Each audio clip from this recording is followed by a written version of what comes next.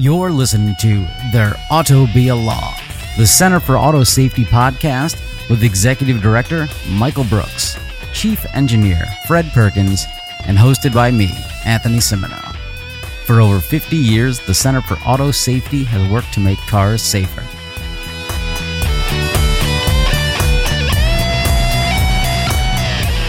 I can't really see you wearing polyester. I know, it's surprising looking at me now that I'm was not a disco guy. Yeah. The guy who cut the chain fence at Woodstock and then like, yeah, I'm going to go home now. I've done my part. Yeah. That's right. Hey, is it time to say hello? Yeah, say hello. Hello. Hey, all right. Hey, listeners.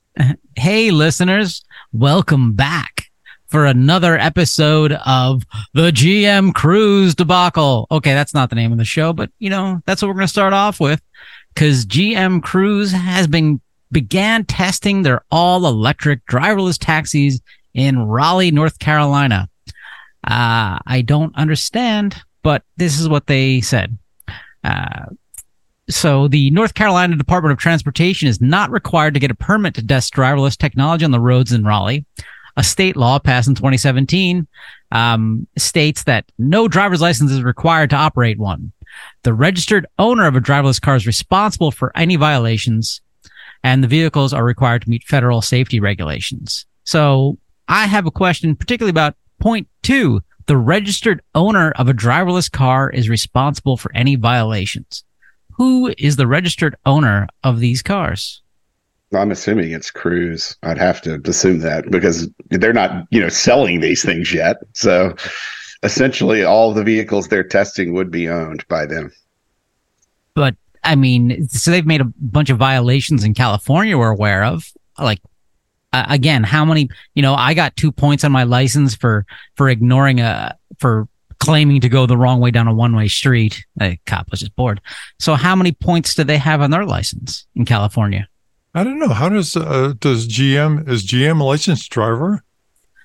How do you approach their license? Yeah, I see. It says no driver's license is required to operate one, but there's a minimum age of 12 to ride in one unsupervised. So there's a range of penalties associated with points on your license, right? So right. They're immune from those penalties. That's a pretty good deal. Yeah. How many points do you get for driving into a fire truck? All of them? I assume all of the points. That just sounds like state law gone wrong that's not protecting consumers. You're functionally exempting an unproven driver, which would be a software or hardware driver, you're exempting them from state law that applies to every other driver on the road. Huh. Okay. Well, the mayor of Raleigh said, I'm excited they're here testing this out. And people bring up the safety issues, and she says, it's always a concern, but so are people driving. We have more accidents now than we've ever had. So let's put on cars on the road that don't have people in them. And are set up by a guy named Kyle. This is all just more of the same aspirational junk we've seen, it's being spread like mayonnaise across the country ahead of the rollout of these vehicles. They're not just showing up in Raleigh. They're in Nashville. They're all over Texas, in Miami. If citizens can't stand up in their localities where these things are and somehow force a change in the process that gives them more power and takes away some of the authorities that states have in this area, which, the states are making the decisions for, your street in this case and what can go on your street. And you have very little ability to push back on that. It's a tough situation for consumers to be in, but, this plan has been laid out. This law has been in place since 2017 before, driverless vehicles were a twinkle in many people's eyes. So it's just been well planned and executed on behalf of, the industry. Well, people perceive that it's a gold rush. And one of my professors in college gave me an expression. He said, if there's a gold rush, sell shovels. And so these people are all shoveling it, I believe.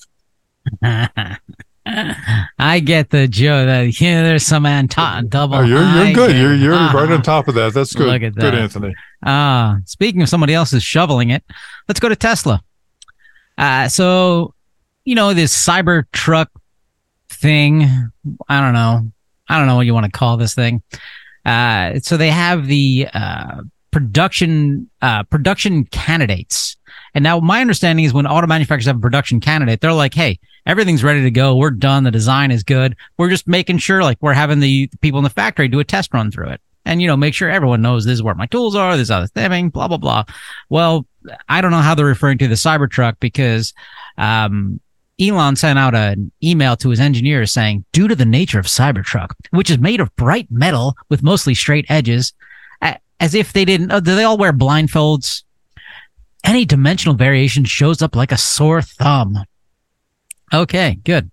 He continued, all parts for this vehicle, whether internal or from suppliers, need to be designed and built to sub 10 micron accuracy. Huh? That means all part dimensions need to be the third decimal place in millimeters and tolerances need to be specified in single digit microns. So I have a lot of questions about this. And Fred, I think you can answer them. I'm just going to fire them all out at once. So, wait, was that your best Musk impersation? Nah, I don't even know what he sounds like, tell you the truth. I have no clue. I don't either. Yeah. Okay. That's great that he's listened to the show and he realizes, hey, these things are going to look ugly. But sub-micron, what is it? Sub-10 micron accuracy. So stainless steel is a metal, right? Yes. Okay, and metal will expand and or contract based on the ambient temperature, correct? Correct. You're turning into a real nerd. Look, you're helping me.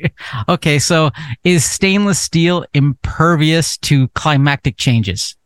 No, of course not. Okay, so climactic, climate change, whatever, something. Tectonic changes affected too. Yeah. If I breathe on it. Okay, so then he goes out and he explains this, but then he says, then he explains what a micron is to his engineers. So there's only two conclusions I have from this. One is Elon, the world's greatest engineer, just learned what a micron is, or Elon, the world's greatest engineer, hired a bunch of engineers who don't know what a micron is. What's happening? Well, it's hard to know. He's the boss, so he does what he wants to do. But let me just state that building things to gross structures to within 1 micron over and over again with high accuracy and high precision would sink the company. It can't be done at any kind of reasonable cost. It's a huge challenge. Just like saying you're going to build a mirror that is suitable for optical use as long as a car, and then drive it down the road and bang it with hammers and do all the things that happen to cars, and it's still going to be an optically perfect mirror. That's not the way people treat mirrors. It's not the way people treat cars. I guess the good news here is it's one way of guaranteeing that there'll never be a lot of these Cybertrucks on the road if they really hold to that. Brett, I just don't think you have the right attitude to work for Tesla. I mean, that's not the can-do mythical thinking that Sir Elon requires. Well, I don't like the 80-hour work weeks either. So I have a couple of bars. Okay, so even saying that, like, they have to be within 10 microns.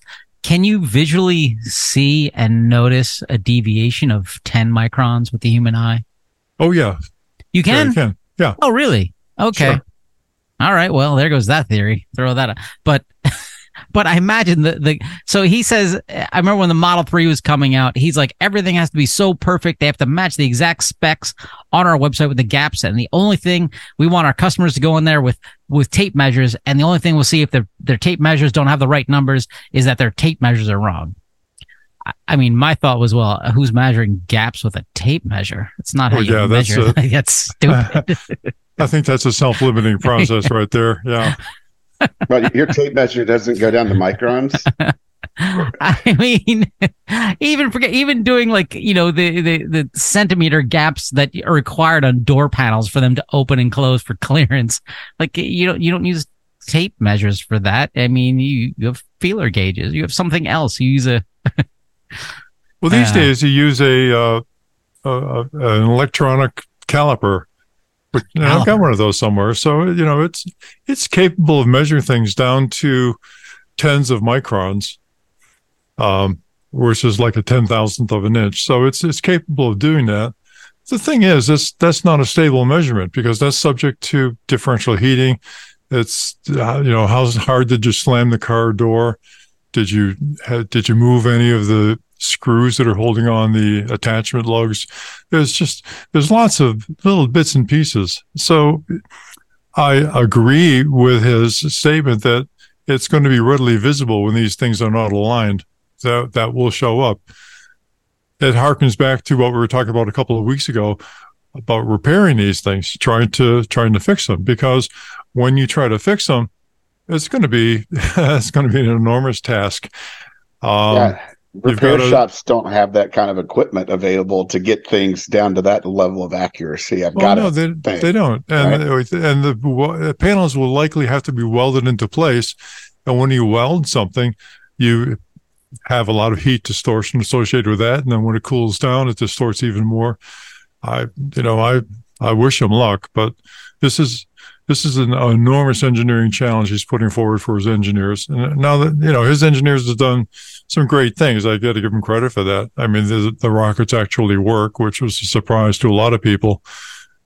But getting a rocket to work, where you've got a lot of people hovering over an individual piece of machinery that needs those kind of accuracy and precision, versus banging out a whole lot of cars on a production line where the production staff has no interest in or capability of enforcing those kind of standards, means that you got to back things into the tooling, and you've got to have tooling for the body panels that have much higher accuracy than the desired accuracy of the finished product, because things, when you bang them in a press or you put them in a press brake or however they're going to shape these things, they move, right? Things never come out as smooth as they go in. So I see problems ahead, but he must be a smarter guy than I do. He's got a much better bank account, and he can afford to squander $40 billion on a whim. So he must be smart. I'd love to see him squander that money on figuring out why autopilot and full self-driving keeps running into fire trucks versus, honing accuracy on the looks and the vanity of these vehicles down to a micron. That would be a better use of money, in my opinion. Yeah. Full self-driving and autopilot do not drive into fire trucks and emergency vehicles. Okay, he said these things are disabled. It's the user who's at fault. I mean, they gave me $15,000, but why would they think this works? Oh, Elon. I'm going to send you some tape on Elon so you can do a better job. Yeah. Again, I have no clue. I mean, what does little Lord Fauntleroy sound like? I mean, something like that, maybe. I don't know. What did Nero sound like? Nah, okay. Anyway, hey, listener, if you're thinking, hey, I don't have $40 billion to blow on a little app, but maybe I have $100 and some odd $1,000 to blow on a Cybertruck, but now you listen to us and you're like, maybe I shouldn't do that. You can take that money and donate it to the Center for Auto Safety. You won't get a Cybertruck, but you'll get a tax deduction. I'm not an accountant. Okay. Moving on, there's a great article we have a link to. Which states have the deadliest rush hour? The answer, I'm just going to cut right to it. Alaska had the deadliest rush hour of any state in the U.S., accounting for 30% of all traffic deaths. On the other hand, motorists in New Hampshire were least likely to die during rush hour, where only 19% of the state's fatal crashes occurred during that period. The spokesperson for the New Hampshire Department of Transportation said, "We're wicked safe drivers, yeah?" Come on. That was better than my Elon. It was interesting. It was an interesting study. I mean, basically, I think what it comes down to is that the places with the worst traffic, where people are crawling during rush hours, tend to experience less injuries and fatalities during rush hours. But that was, I don't know. Fred had an opinion, I think, along those lines as well. Sure. Well, what is the characteristic of traffic during congestion? A lot of spittle on the inside of my windshield. Well, yeah. Well, there's another aspect of it too, which is that the traffic tends to move slowly. And we know that there is a very strong correlation between the speed of a vehicle and the likelihood that somebody's going to get injured. Even if, even if there's a lot of collisions, like my early life experience with the crash cars. What are those called? Demolition Derby. Demolition? No. At the deer you hit. What the hell? Oh, the bumper cars. Bumper cars. Yes. Yeah. Well, people generally walk away from the bumper car collisions because they're relatively slow. But if you did the bumper cars at 80 miles an hour, people are not as likely to move away from it. They call that NASCAR, by the way. I think that it's got nothing to do with the population density, because population density of New Hampshire is not too different than the population density of Alaska, I guess, at least compared to other states. The point they make in the article is that it's actually related to how rural the state is. And the less congested the state is, the more likelihood you have to be injured in a rush hour accident, simply because cars go faster in the rural states because there's less congestion. But it doesn't hold true, since New Hampshire is the least or the best state, but it's not very congested. But hey, what do I know? There must be more sophistication here that I missed. Well, I mean, we already know you don't know enough to work at Tesla with that attitude problem you have there, Mr. 10 microns. Let's give a follow-up. Astute listeners, a month or two back, we talked about the right to repair laws. Do you remember that, astute listeners? Pull up your notes. There'll be a quiz in a second. There won't be a quiz unless Fred has one. Basically, what we talked about was saying it was in Massachusetts, where they passed a law to say, hey, independent dealerships separate from the car dealers have the right to go in there and repair your vehicle. And you as a consumer have a right to have all of your data and everything that the car collects about you, the car that you own. Well, NHTSA at the time is like, nah, I don't think so. Bro. You can't have that. But thankfully, a couple of weeks ago, they put out a letter backing, saying, wait a second, we didn't mean to say that. And it's a little confusing. I don't understand. So, I think a big part of the problem was that they allowed for remote access in the law that was put out. And NHTSA was reading that as remote access from anywhere, whereas it appears that the state or the people behind the bill were reading that as, very restricted access from a location, like a Bluetooth access versus having this available to people on the internet.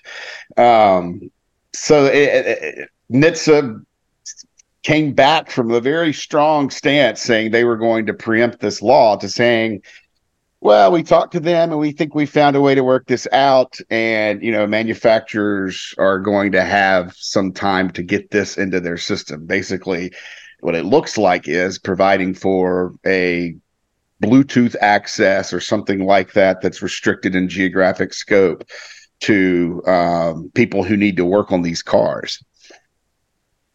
So wasn't there a message from the New England Patriots threatening to throw NHTSA into the Boston Harbor? There's a tradition. Like there's a tradition there. For fans of history, you may have heard about the Boston Tea Party. So does it look like this right to repair? Because this right to repair law we've talked about is more than just your data inside your car.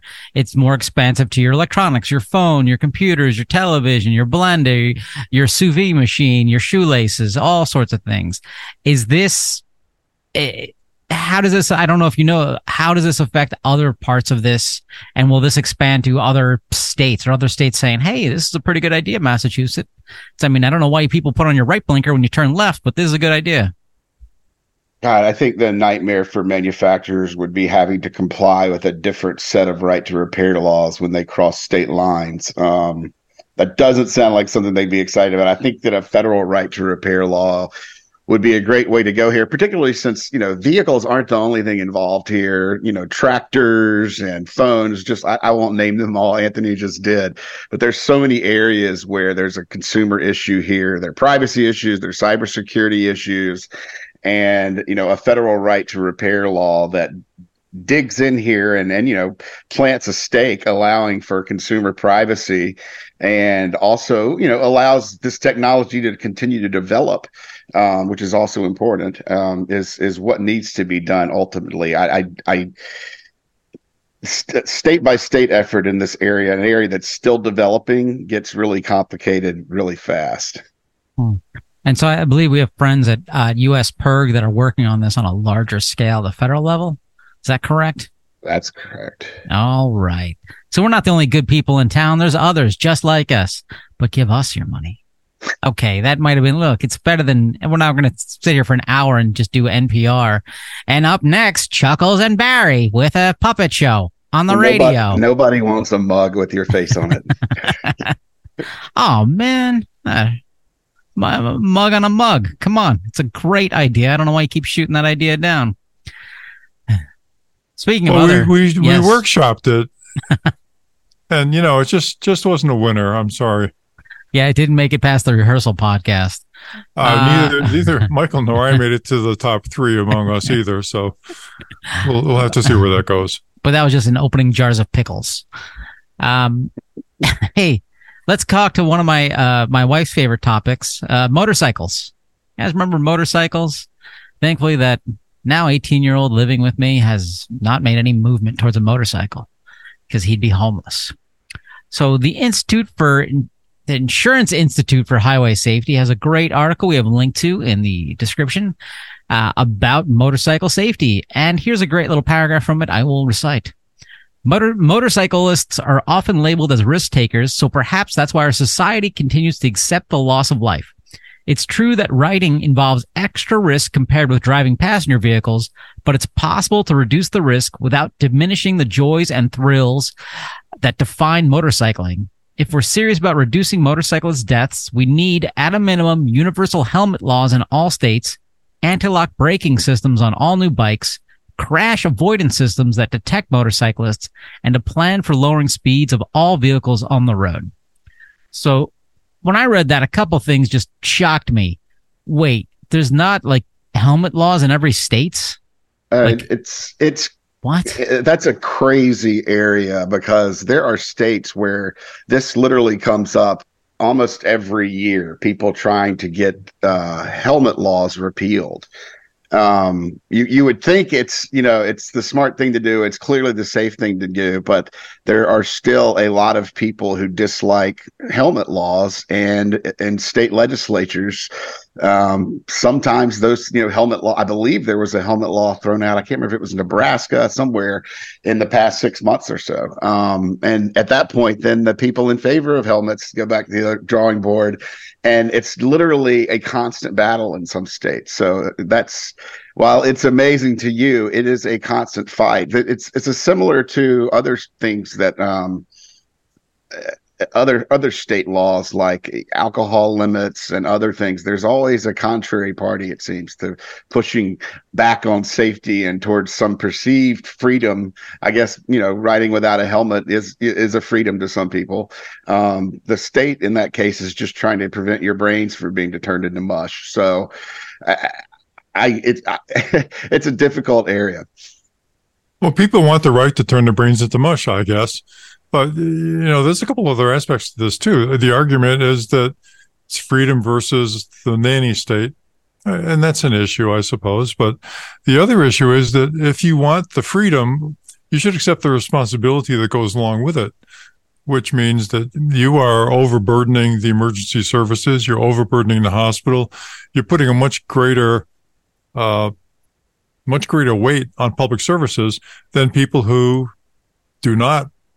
People who continue to wear a helmet, and people who are driving in cars. So, there really should be, at least as part of the discussion, some discussion about the unequal distribution of public services for these people who want to have the freedom to mush their brains. It makes no sense to me. Why would you not want to wear a helmet? Forget like, oh, I don't care about my mushy brains. I'm figuring you're doing 60 miles per hour and there's bugs hitting you in the face. Like, you hear them slap against the glass of your windshield at times. Slapping against your face, that's got to be terrifying. Like, I don't. Well, some of the other things that are, I think, really important in this conversation, motorcycle deaths are as high as they've ever been, I believe, and they're only getting higher. And a lot of that has to do with them being hit by drivers in cars that can't detect motorcyclists yet and may not be able to for even longer because NHTSA didn't include motorcyclists and bicyclists and other vulnerable road users in the automatic emergency braking rule that just came out. That's not something they really point to in the article, but it's behind that because, the Insurance Institute says they're going to start testing in their tests for automatic emergency braking detection of those type of things. And they also point out another technology that's the left turn assist, or I forget exactly what it's called, but it's basically to prevent drivers from hitting motorcyclists and other vulnerable road users while making a turn, which is a very common form of a crash when involving motorcycles. Well, there's another problem with them, which is that usually young people buy them, and young people do stupid things. Have you ever heard of the Washington Beltway? I suppose you have. I was driving on the Washington Beltway one time, and 4 motorcycles passed me. They must have been going about 85 or 90 miles an hour, and they were all on one wheel. So they were doing wheelies on the Washington Beltway at about 90 miles an hour. They were having a good time. They were certainly enjoying the freedom and thrills of motorcycles, I suppose. And it just occurred to me that these people are trusting their lives to the spark plugs that are providing the torque to get them up on one wheel at 90 miles an hour in traffic in Washington, D.C. End of rant. Sorry. Look, those were environmentalists because only by wearing down one tire, they're putting out less pollution. Yeah, less particulate emissions from the tires. Great thing. They're helping people with breathing issues. So going back to this paragraph I quoted here, the next thing that surprised me was putting anti-lock braking systems on all new bikes. Right. How is that not already a thing? Well, NHTSA hasn't required it, and the NTSB has requested that NHTSA require it. I believe in 2021, they said, "Hey, why don't you have exactly what you're asking? We've got anti-lock brakes on all cars, and we've had it for decades, or at least 2 decades, I think. Why aren't you requiring it on motorcycles? It makes a lot of sense, doesn't it?" And NHTSA's response was, "Well, right now it's on about 60% to 70% of motorcycles, and we expect that number is going to go up. So we're just going to wait for that number to go up and not do anything about it." Which is they've already got an analog brake system standard for cars written. I can't imagine it's a huge jump to write a rule requiring manufacturers to do it on motorcycles. They just, in their long list of priorities, that many of which take a long time to be fulfilled, like we talked about with rear seat belt reminders recently. That's another one that just gets lost in the shuffle. Crazy. Continuing with our friends at the Insurance Institute for Highway Safety. How did I forget this? It was like 2 seconds ago. I just said the title of it and I couldn't remember him. Okay. They had another great article about mid-sized cars and rear seat safety. The title of the article is Honda Accord shines while other mid-sized cars struggle in rear seat safety test. As shocked me, NHTSA doesn't require this to say, hey, who cares what happens in the back seat? As we learned a couple of weeks ago from Beth Brooke, they only care about a mid-sized male in the front driver's seat because women apparently don't exist. But the Insurance Institute, they're doing great work. And so part of this article is to encourage manufacturers to improve rear seat protection. Their updated test adds a dummy in the back seat behind the driver. The driver dummy is the size of an average adult man. The rear dummy is the size of a small woman or 12-year-old child or me. IIHS researchers also developed new metrics that focus on the injuries most frequently seen in backseat passengers. Why is that? I mean, I already know this. I don't even know why I'm here. I'm just asking the same question. Why does NHTSA suck? That's all of my questions. Like that's harsh there. You're being rude to our friends and colleagues at NHTSA. Okay, I'll rephrase my question. Why do the people who fund NHTSA suck? Because if NHTSA had more funding, we're the taxpayers. Well, that's the American. Oh, damn it! American public. That's kind of a broad brush there, Anthony. What I think you're trying to ask, why has NHTSA not done more to ensure the safety of rear seat passengers? There you go. I think that's a good question. I mean, it's something we've certainly pointed to when we see a lot of seat collapses, front seat collapses, and injuries to children in the back seat. It's something we've been pointing out for a long time now, and a number of other groups have been pointing out. And, the victims and survivors of children who've been killed or injured in these crashes have been pointing out. And there's just never been movement by NHTSA to strengthen, the front seats to protect people in the rear seats.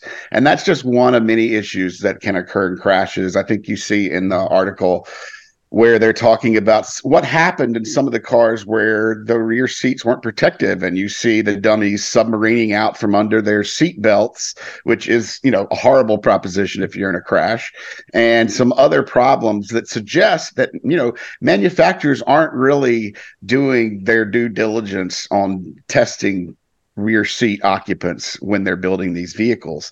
And the reason they're not is because more people like NHTSA aren't forcing these vehicles to be tested with dummies in the rear seat. And that's what we talked about with Beth a couple of weeks back. And it's really important that we get more dummies of more sizes, female and male, representing older occupants and children, into different places in the vehicle, and make manufacturers test or NCAP test to, incentivize improvements in the rear seat safety that we just haven't seen. And that's not to mention things like pre-tensioners, which probably could have helped in some of these vehicles in those submarining incidents.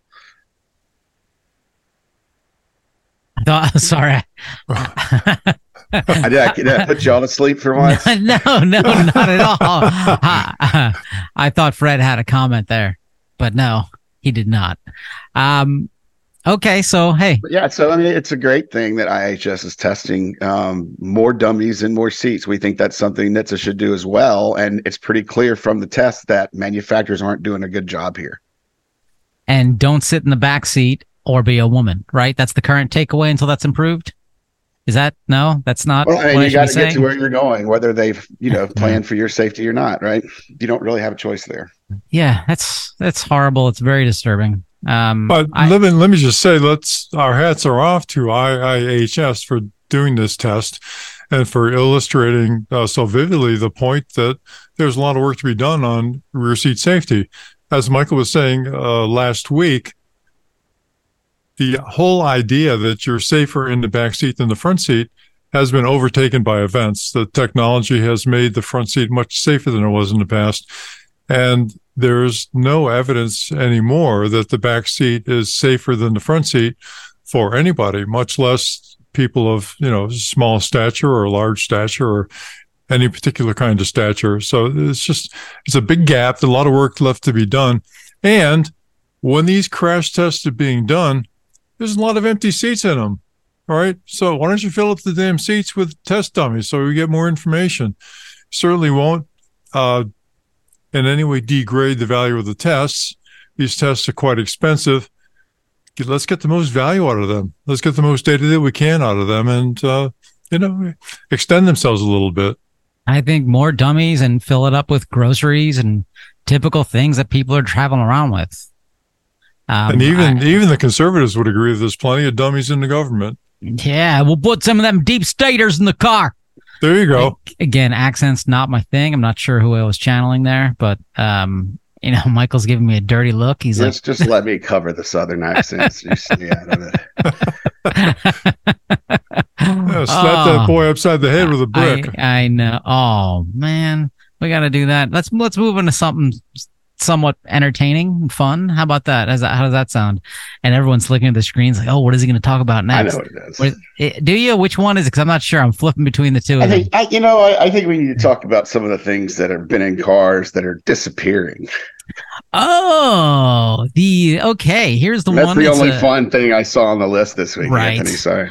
This is an article in Jalopnik. This is fun. What they did is they basically surveyed their readers saying, hey, what do you think of the next automotive trends that are going to see dying in the next few years? And it's fascinating, like what they have. It's all over the place. Like the first thing they've listed is EVs. Basically, their readers saying, yeah, EVs, electric vehicles, they're dead. Not going to happen. Dumb idea. They got Fred's input on that one. So he's celebrating.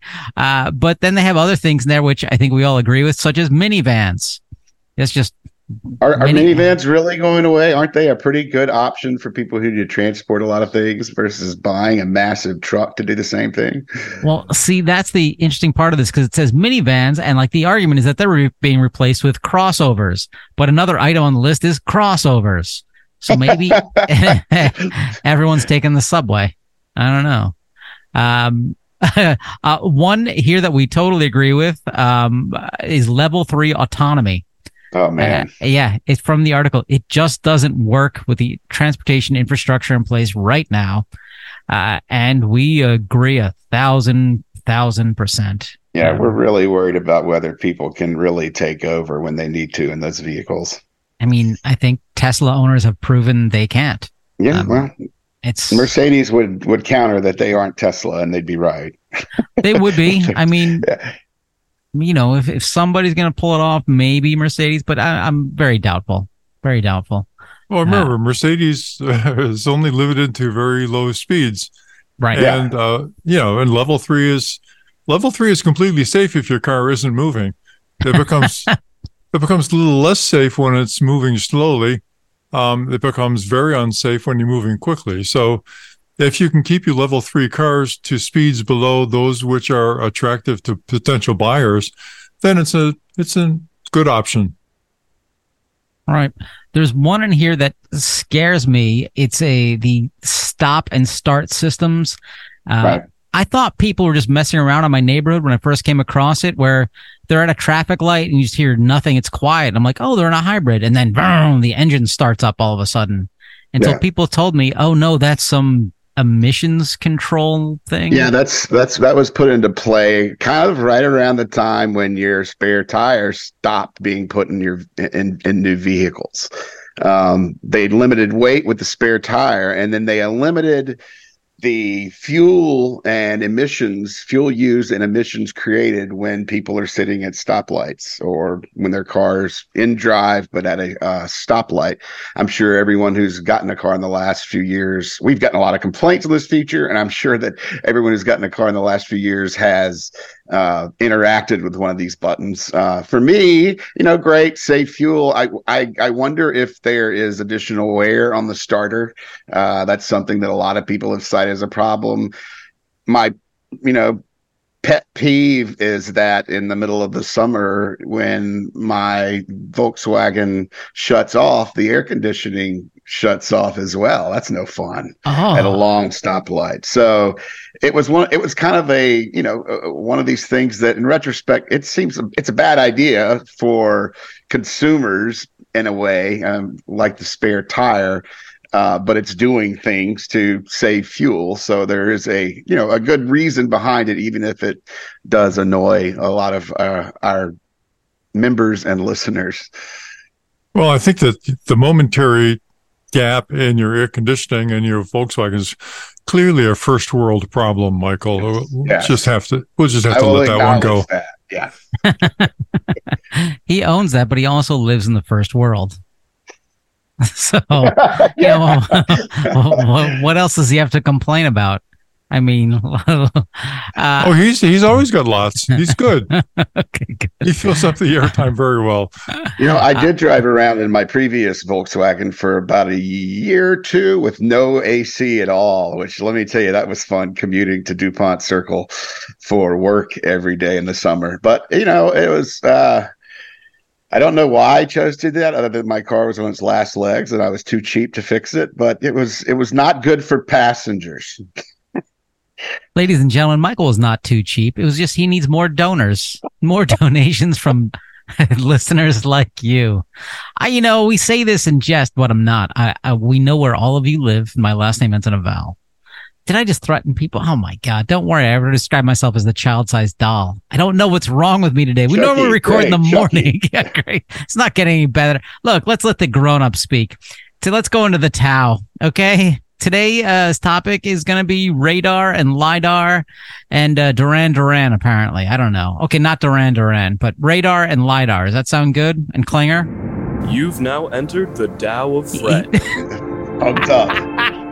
I'm just giving you a little dead space to put it in the intro, Anthony. No, don't laugh good. at me. I'm trying to help here. You did. That's great. But the intro for Tao of Fred is it's like a second long.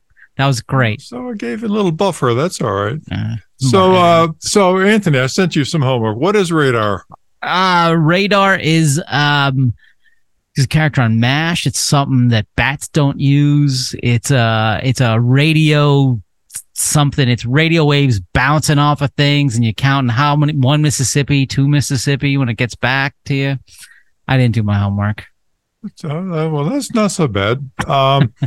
So radar, basically, for our interested readers, is electromagnetic energy in the radio range that is emitted by a source, then propagates into space, hits a target, and some of the energy bounces back towards the receiver. And since the speed of light is a constant, and since the radio frequency is a source, is one kind of light, actually, then you can, by measuring the time it takes to return, you can tell how far away the target is. So if you've got, that's the fundamental. The difference between radar and LiDAR is fundamentally that LiDAR just simply uses a different frequency of electromagnetic radiation. So because it has a much higher frequency, you are able to look at much smaller things with LiDAR than you can with the radar. Could you look at 10 micron gaps on a Tesla Cybertruck? You actually could if you wanted to do that. And people who use optical surface contour measurement systems, which I've become familiar with, and one German company actually used light to do just that, and they use it at BMW. It's one of the reasons the BMW hoods are so nifty looking, because they do use optical systems to measure the contours. Anyway, there's a good part and a bad part being able to measure small things. The good part is you can measure the small things. The bad part is you have to measure lots and lots of small things in order to make up a big scene. So radar's got lower frequencies, and so it kind of looks at a broader range of things than LiDAR, and you don't have to have as many pulses to get back the images.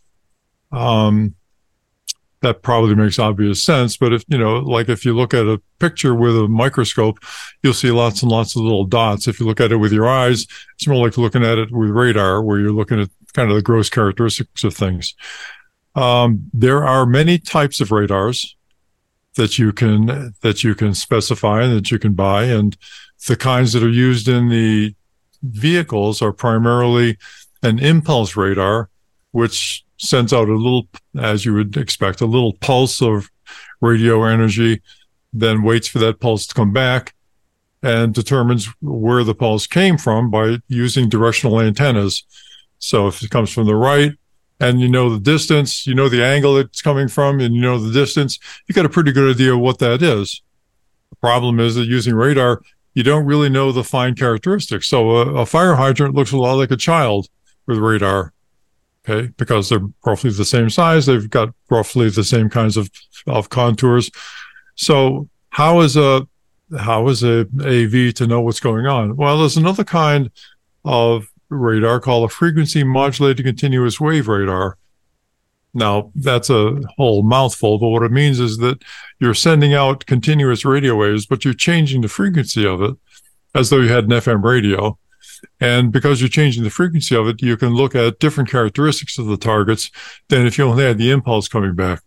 So it gives you a better way of looking at the objects, how the objects are moving, maybe detect motion. And if your fire hydrant moves, you can be pretty sure it's not a fire hydrant, right? It's something other than a fire hydrant. And that gets into how the information is processed within the control system of the car. And that's a very complicated process. But the fundamental of it is that the imagery that the car is using to determine its trajectory and its neighborhood are based on the returns it's getting from the radar. So there's a couple of things to know about that. There's an analog side to the radar, which is generation of the pulse, generation of the radio frequency, and receiving the information back. There's also a digital side. And the digital side takes that information and turns it into the kind of information that the computer in the car can use to figure out what the surrounding is. In order to do that, it scans across some range, looks at the different objects within the range. If it looks straight ahead, doesn't see anything out to a range of, we'll say, 30 meters, which is like 30 yards or 100 meters, it's going to say, okay, I got an open road there. If it looks off to the side and sees some return from the side, it's got to really think about what that is. So it would probably look at it again. That's called the repeat frequency, right? So how often is it going to look at the side? If it sees that the thing on the side of the road has changed its relative position at the same speed as the car is moving, that's a pretty good indication that it's a stationary object, right? Just because the relative motion, if the relative motion equals the actual absolute speed, the thing is probably stationary. Okay. If the relative, go ahead. Well, I get what you're saying here, but I'm thinking as a layperson, I'm buying a car. It says it has radar detection on it or whatnot. My car has that. But it doesn't give you any more information of what kind of radar it is, what kind of width it has, what kind of range it has. What is a consumer have? Because I've told you the incident where our automatic emergency braking didn't respond because its field of view is really narrow, but they don't tell you that in the sales brochure. They do not. They're not required to, and they do not. So you'd have to look deeper into it. The salesperson who is offering you the vehicle probably doesn't understand the radar specifics either. So you'd have to couldn't even look. Turn on the radio. Well, yeah, sometimes they can do that. So it's complex. Anyway, new radars are coming out all the time. There's one called the 4D radar, and I looked into that a little bit. And basically, what it said is that the conventional radars that are used in a vehicle kind of only scan left to right, and they look for what's in front of the car, but they've got a very narrow beam in the vertical dimension. So they're looking for obstructions, but they don't look up and down to see what's going on. This may be a factor in some of the crashes into trucks that we've been seeing and reporting, because the truck looks, if you look under a truck, it looks like an open road. If you look up higher, then you see an obstruction. I don't know that that's a factor, but it may be. Anyway, this new radar has been designed so that it's got antenna configuration that looks up and down as well as looks sideways. Now, you can do that with millimeter wave radar because millimeter wave is just exactly what it sounds like. The waves are very small. They're only a millimeter long. That means you can generate them and receive them with a very small antenna. So you can cram a lot of antennas into a package that you can put on the bumper of your car or in the front of your car and use those either electronically to scan or use them, move them to scan. By the way, you may have heard the expression phased array radar. That's electronic scanning using a bunch of antennas. Why would we have heard that phrase? Oh, because of your interest in early warning detection systems that are looking for incoming missiles. I'm sure everybody's heard of NORAD. Everybody knows about long distance surveillance radars, right? I remember it was the movie Real Genius. I remember that they did that because they were creating some sort of a laser beam for Star Wars. I remember the movie. Come on, Michael, you remember Real Genius? Val Kilmer. He is muted, but he's saying, "Anthony, you're the smartest, most beautiful person I've ever seen." No, I was saying popcorn. Yeah, popcorn. Brad, you got to see the movie Real Genius. You'll enjoy it. Well, yeah, I'll put that on the list. I will certainly do that. Anyway, so the radar is constantly evolving for the vehicles. They seem to be getting better at getting both images from high and low as well as sideways. This is valuable information for the computer that is inside of your car because it takes that information, then it compares it to hypothesis for what these targets mean. So it's only got a bunch of points, and it has to kind of take those points, put them together into a shape, and then compare that shape to the logic that's back in the computer and says, okay, well, this looks more like a fire hydrant than a human being, and it's moving, so I'm going to assume that it's a human being rather than a fire hydrant. We talked about this way back when we did the episode about the Some Enchanted Evening, right? So if people want to go back to Some Enchanted Evening, you can get more details on that. But anyway, did you sing in that episode? I think you haven't sung on an episode in a long time. What's going on? I'm being careful of your ears. I know you all have headphones on, and I don't want to cause any injuries. I'll try to think of something else though that we can sing about if you really want that.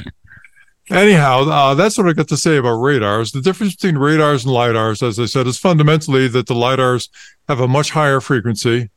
Because they have a much higher frequency, they're more susceptible to dirt and grime, right? You have to keep the lenses clean. Now, many of you wear glasses, and which also work in the light frequency range, and you've probably noticed that when the glasses get dirty, you can't see as well. This is a problem when you're trying to read. It's also a problem when your vehicle is trying to understand what's in the road ahead of you. The radars are at a lower frequency, so you've probably noticed that you don't have to clean your FM antenna on your boombox in order to get the radio through, right? So it's much less sensitive to dirt, and particularly dirt in the optical path. It's also things like diffraction and refraction that are affecting this, but I won't go there. Wait, okay, so you just jumped into something here that I think Michael wants to scratch his head about too. So cleaning your radio antenna to get better reception. I remember back in the day, a lot of cars driving around that they had coat hangers as their radio antenna. I had one of those. Lousy antenna. But cleaning... But also your antenna would never get cleaned because you had to remove it before going into the car wash. Oh, well, of course, the boom boxes and the antennas came out at the same time as Duran Duran, and nobody really wanted to listen to that. So there's no point in cleaning your antennas. But really, okay. Just one more thing to bring up. So sonar pretty much works the same way, but sonar uses sound rather than light or rather than electromagnetic energy.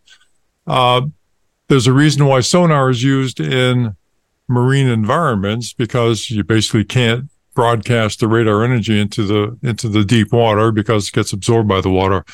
This is a shortcoming of radar when you're using it on the road if it's very wet, if there's a lot of dirt on it. But radar is less sensitive to dirt and grime and rain and snow than the lidar, so it's comparatively better. But if you have an ultrasonic sensor on the front of your car, then that is pretty immune to the kind of stuff that's right around you. For example, you can use ultrasonic sensors to look inside of people to see internal organs and do the imaging of the internal organs. So the same principles that allow it to be used for imaging internal organs can be applied to the vehicle environment and can be used to detect objects near your car, in front of your car, or on the side of your car. So it's a different frequency range, a different medium, but the fundamental principle is the same. It sends out sound energy, waits for the reflection to come back from whatever the target is, and then knowing that the speed of sound is roughly 1,100 feet per second in dry air, it can go ahead and calculate distance, do some imaging associated with that, depending on how many receivers it's got. Very similar to what the radar can do, but in a different range with different amount of resolution, because obviously the frequency of the sound is much, much lower than the frequency of either the radar or the lidar. So it's not as good at picking up fine objects than the radar or the lidar. Have I confused you yet? Or are we still on board here? No. The sonar is slower too, right? Say again, please.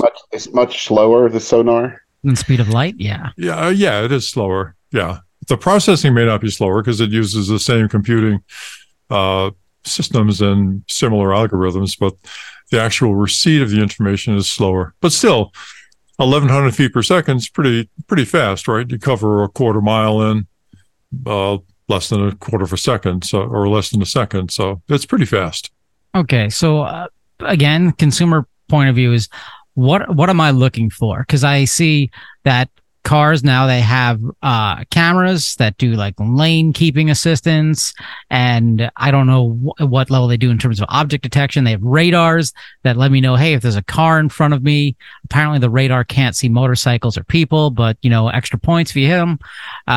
Ultrasonic sensors, which is, from what I've read, are mainly used around parking. So I guess they have a very short range, and they assist around curbs and like walls and parking garages.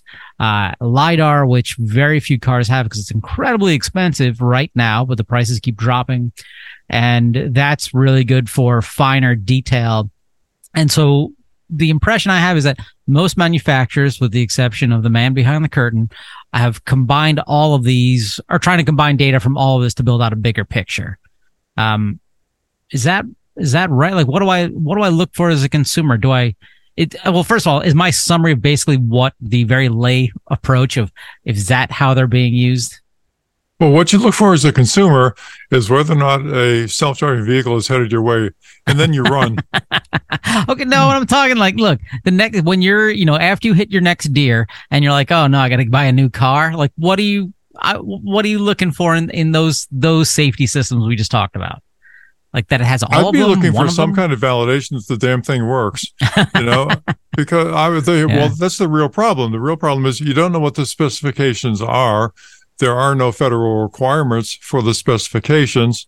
There are no federal requirements to validate that you've actually achieved performance consistent with those specifications. The AEB standard, which is currently in development at NHTSA, is a huge step in that direction, because they're now looking at tests to validate that, in fact, the AEB systems are working. As a consumer, you would want to know that the vehicle does have an AEB system, that there's some reason to believe that it actually works. At the moment, the only thing you can do is Google the results and find out which ones work well, which ones don't. And, I think IHS is the only one really testing and putting out ratings on that in the United States at the moment. Oh, also probably Consumer Reports as well on certain features. I know they're looking at driver monitoring. Yeah. But beyond that, you'd be hard-pressed to dive into the details of the sensor system and the perception systems and, all that stuff that goes along with it to try to figure out if this is really going to perform well. We would like the government to step in here and establish the standards and a rating system so that people will know that these things actually work. More important, to identify the ones that actually do not work, which was somehow left out of the AEB standard. And kind of where we are. So, little primer on radar, LiDAR, and ultrasonic sensors. I love this stuff. If anybody has any questions, contact at autosafety.org. Love to banter about this. He's not kidding, ladies and gentlemen. He's really upset that Michael and I didn't have more questions. So please, if you do, contact at autosafety.org. $10 a question, $15, and he'll come over and give you a back rub. Only some of this is true. I mean, well, everything Fred said is probably true. I don't know. But as a consumer, I guess we're kind of just, left to marketing and Toyota's safety sense or whatever they call it. But I think to your point is we don't know without any sort of more of the deep state telling us what to do, man. So without, better regulations and guidelines. Okay. I think that'd be good. How about some recalls? Let's do a couple of those real quick. We promised listeners on our last episode that we would talk about, man, you're gonna get me in this name again, huh? The Nikola. Yeah. Nikola. It was these are the guys who faked the car working, right? And pushed it down a hill. I don't know. These are the guys that make giant. This is a giant. Yeah, they make truck. semi trucks. Yeah, they were the ones who. Anyway, there's so many fakers out there trying to keep track. They're recalling certain 2022, 2023 TRE BEV vehicles. The coolant may leak inside the battery pack. Owners are advised to park outside and away from structures. It looks like there's accumulation of coolant in the battery pack that causes a short and increases the risk of fire. I mean, this is about 200 vehicles, so it's not a lot, but they are semi-trucks. And, this is one of the few manufacturers of electric trucks. And, it's kind of like when your only vehicle, remember how GM and Ford have responded to battery fire issues in EVs very quickly. It looks like they're doing something similar here where they're advising owners not to turn off, let's see, the main battery disconnect switch. Leave it on at all times, because if you turn that switch off, it also turns off the real-time vehicle monitoring and safety systems operation in the vehicle.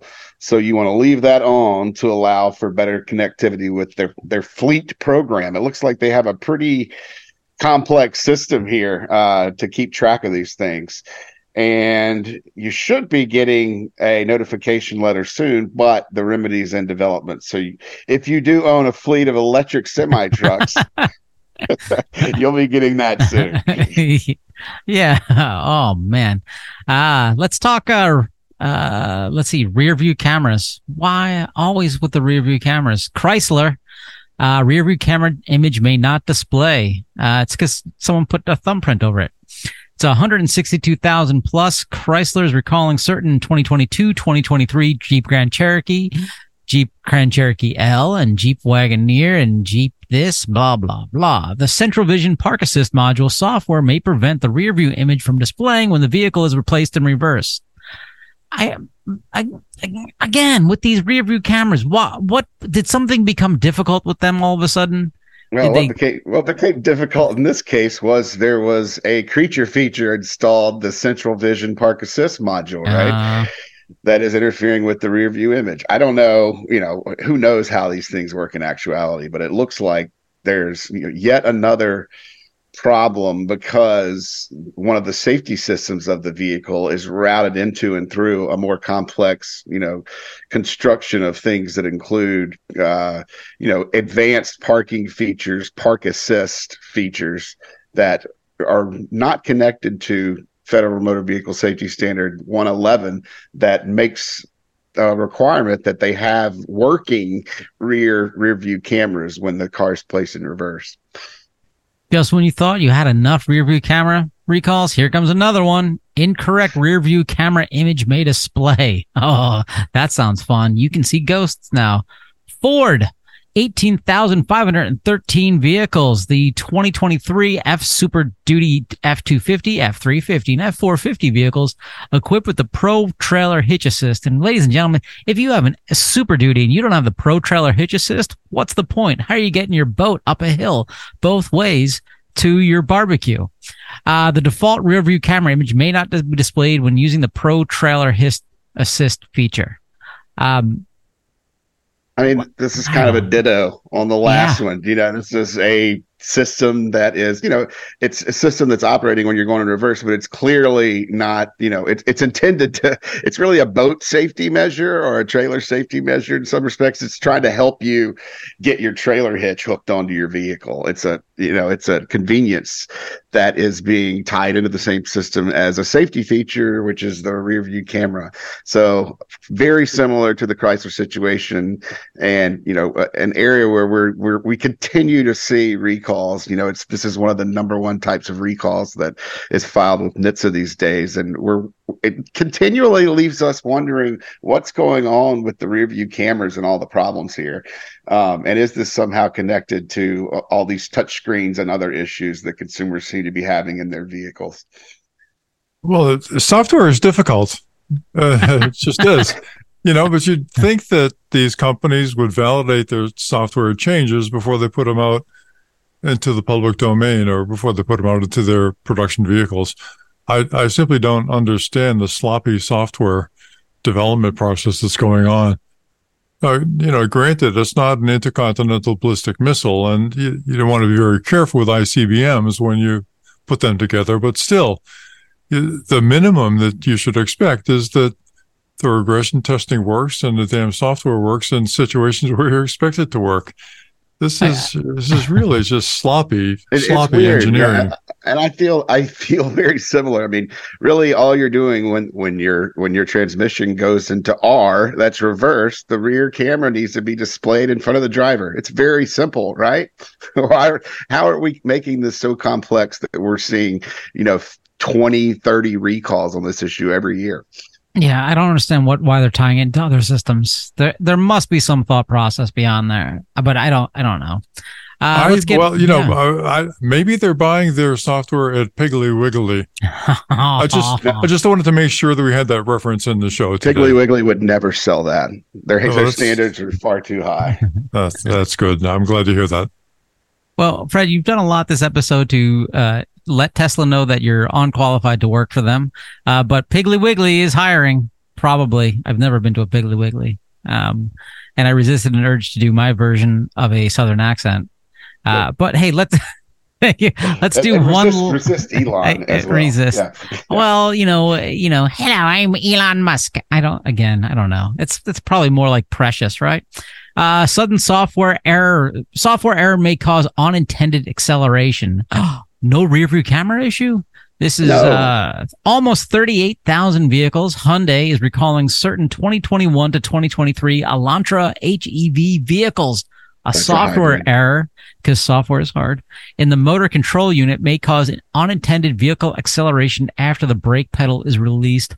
That sounds like when I first learned how to drive a stick. Is that the feature they put in? This appeared to be, when you hear sudden acceleration, you think about, vehicles going 70 miles an hour into the wall or without brakes. This situation appears that the consumers were able to slow the vehicles down using the brakes, so that it's not like the Toyota sudden acceleration we saw a decade or more ago, where the vehicles somehow the brakes were not working while the vehicles were driving themselves off. And that was the software error there. But here, it looks like these are mostly low-speed incidents. And, I think that customers are going to have to wait on a remedy for this one as well. This looks like a motor control unit software update, and they're not sending out notifications until October. So there's something in the pipe being developed as a fix at the moment. Right. And I'm just going to do one last one. This isn't a recall yet, but there's an interesting article in the Wall Street Journal about Ford and their F-150s. It was just the F-Series pickups, where people are driving down the street and all of a sudden these loud noises and high-pitched squeals are coming out of their speaker system, which is just frightening. It's very bizarre. In the article, there's Ford has developed a software fix that customers can get at a dealership or through a downloadable update. The fix uses the amplifier as a filter to prevent the speaker noise. Okay, so everything above 15,000 hertz, they've just removed. They basically have some EQ in there, gone. But it's funny, one person who had this problem, he just went in and had this 12-volt battery replaced on there, and the problem went away. So this is another one of these things. I'm like, yeah, your audio system, it's not new. Are they tying this into the safety system? What? I don't know. I mean, who knows? Were these electric vehicles? They're Lightnings? Because I know there have been some radio interference issues on AM radio with that. I think we talked about those. No, this is the service bulletin covers Expedition SUVs and F-150 from the 2021 to 2023 years, including the 2022 Lightnings. So it's not unique to an EV. Maybe they need to clean the antennas. There we go. Thank you, ladies and gentlemen, for listening to the show. Fred wins today's episode with the Piggly Wiggly mention and a nice callback there. Please download or subscribe and download episodes for your friends and hide the download somewhere. I don't know how you hide a download. I'm much better when we have coffee and it's morning. I don't want to record in the afternoon again. Well, I know you did this for me. I'm the one complaining. thanks everyone. And Thanks. if you have a Hyundai or Kia, go in and get that software update for the anti-theft fix, because only 20% have gotten them so far, and we just saw 2 folks killed in the DC area this week by a rogue Hyundai, and I don't think they've caught who stole it, but this is just a continuing problem, and the only way to stop it is to get the software fixed to the extent that it actually works. We're still out to lunch on that one as well. Well, thank you for listening, folks. Till next week. Bye-bye. For more information, visit www.autosafety.org.